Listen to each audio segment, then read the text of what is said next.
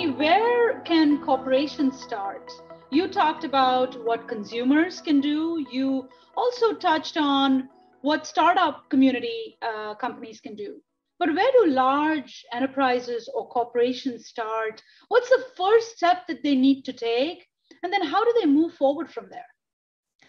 What we've found in talking to some of the biggest and best companies in the world is that they all make these incredible commitments and put a stake in the ground that by 2025, 2030, right, we're going to be 100% sustainable. And that's great. It speaks volumes that this matters so much for all the reasons we've been talking about. But it's almost like paralyzing, right?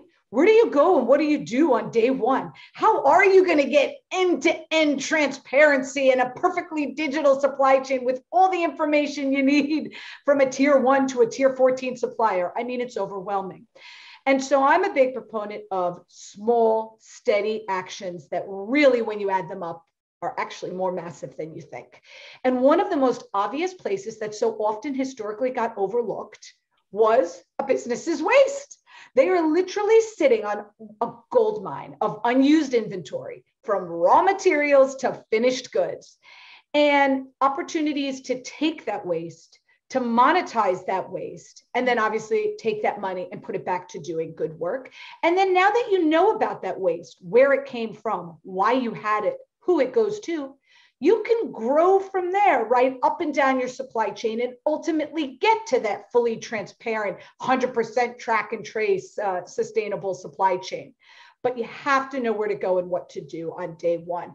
And just to kind of put the hammer on the nail one more time, to give you a few results of what our enterprise customers have seen.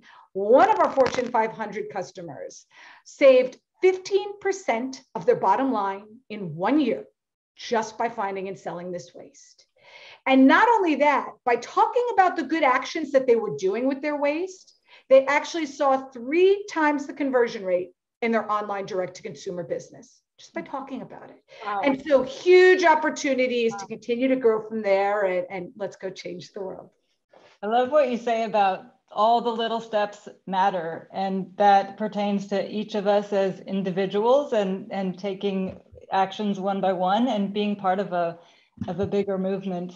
And I like what you said about turning waste into profit.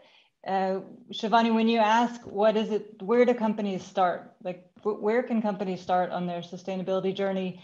The way that we like to think about it is that you start by looking at the impacts that the company has and looking at the assets that the company has.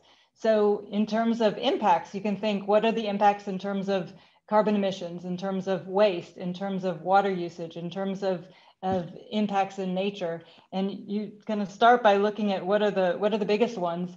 And then you look at your assets. What are the assets that you have? The people, the intelligence of your people, the technology, the processes, the client networks, the supply chain networks, et cetera. And then you kind of look for the merger and look for the 2-for-1 specials where you can, bring together your people with suppliers to tackle one of the topics like waste if you're a retail company, for example, and that kind of helps you get a roadmap.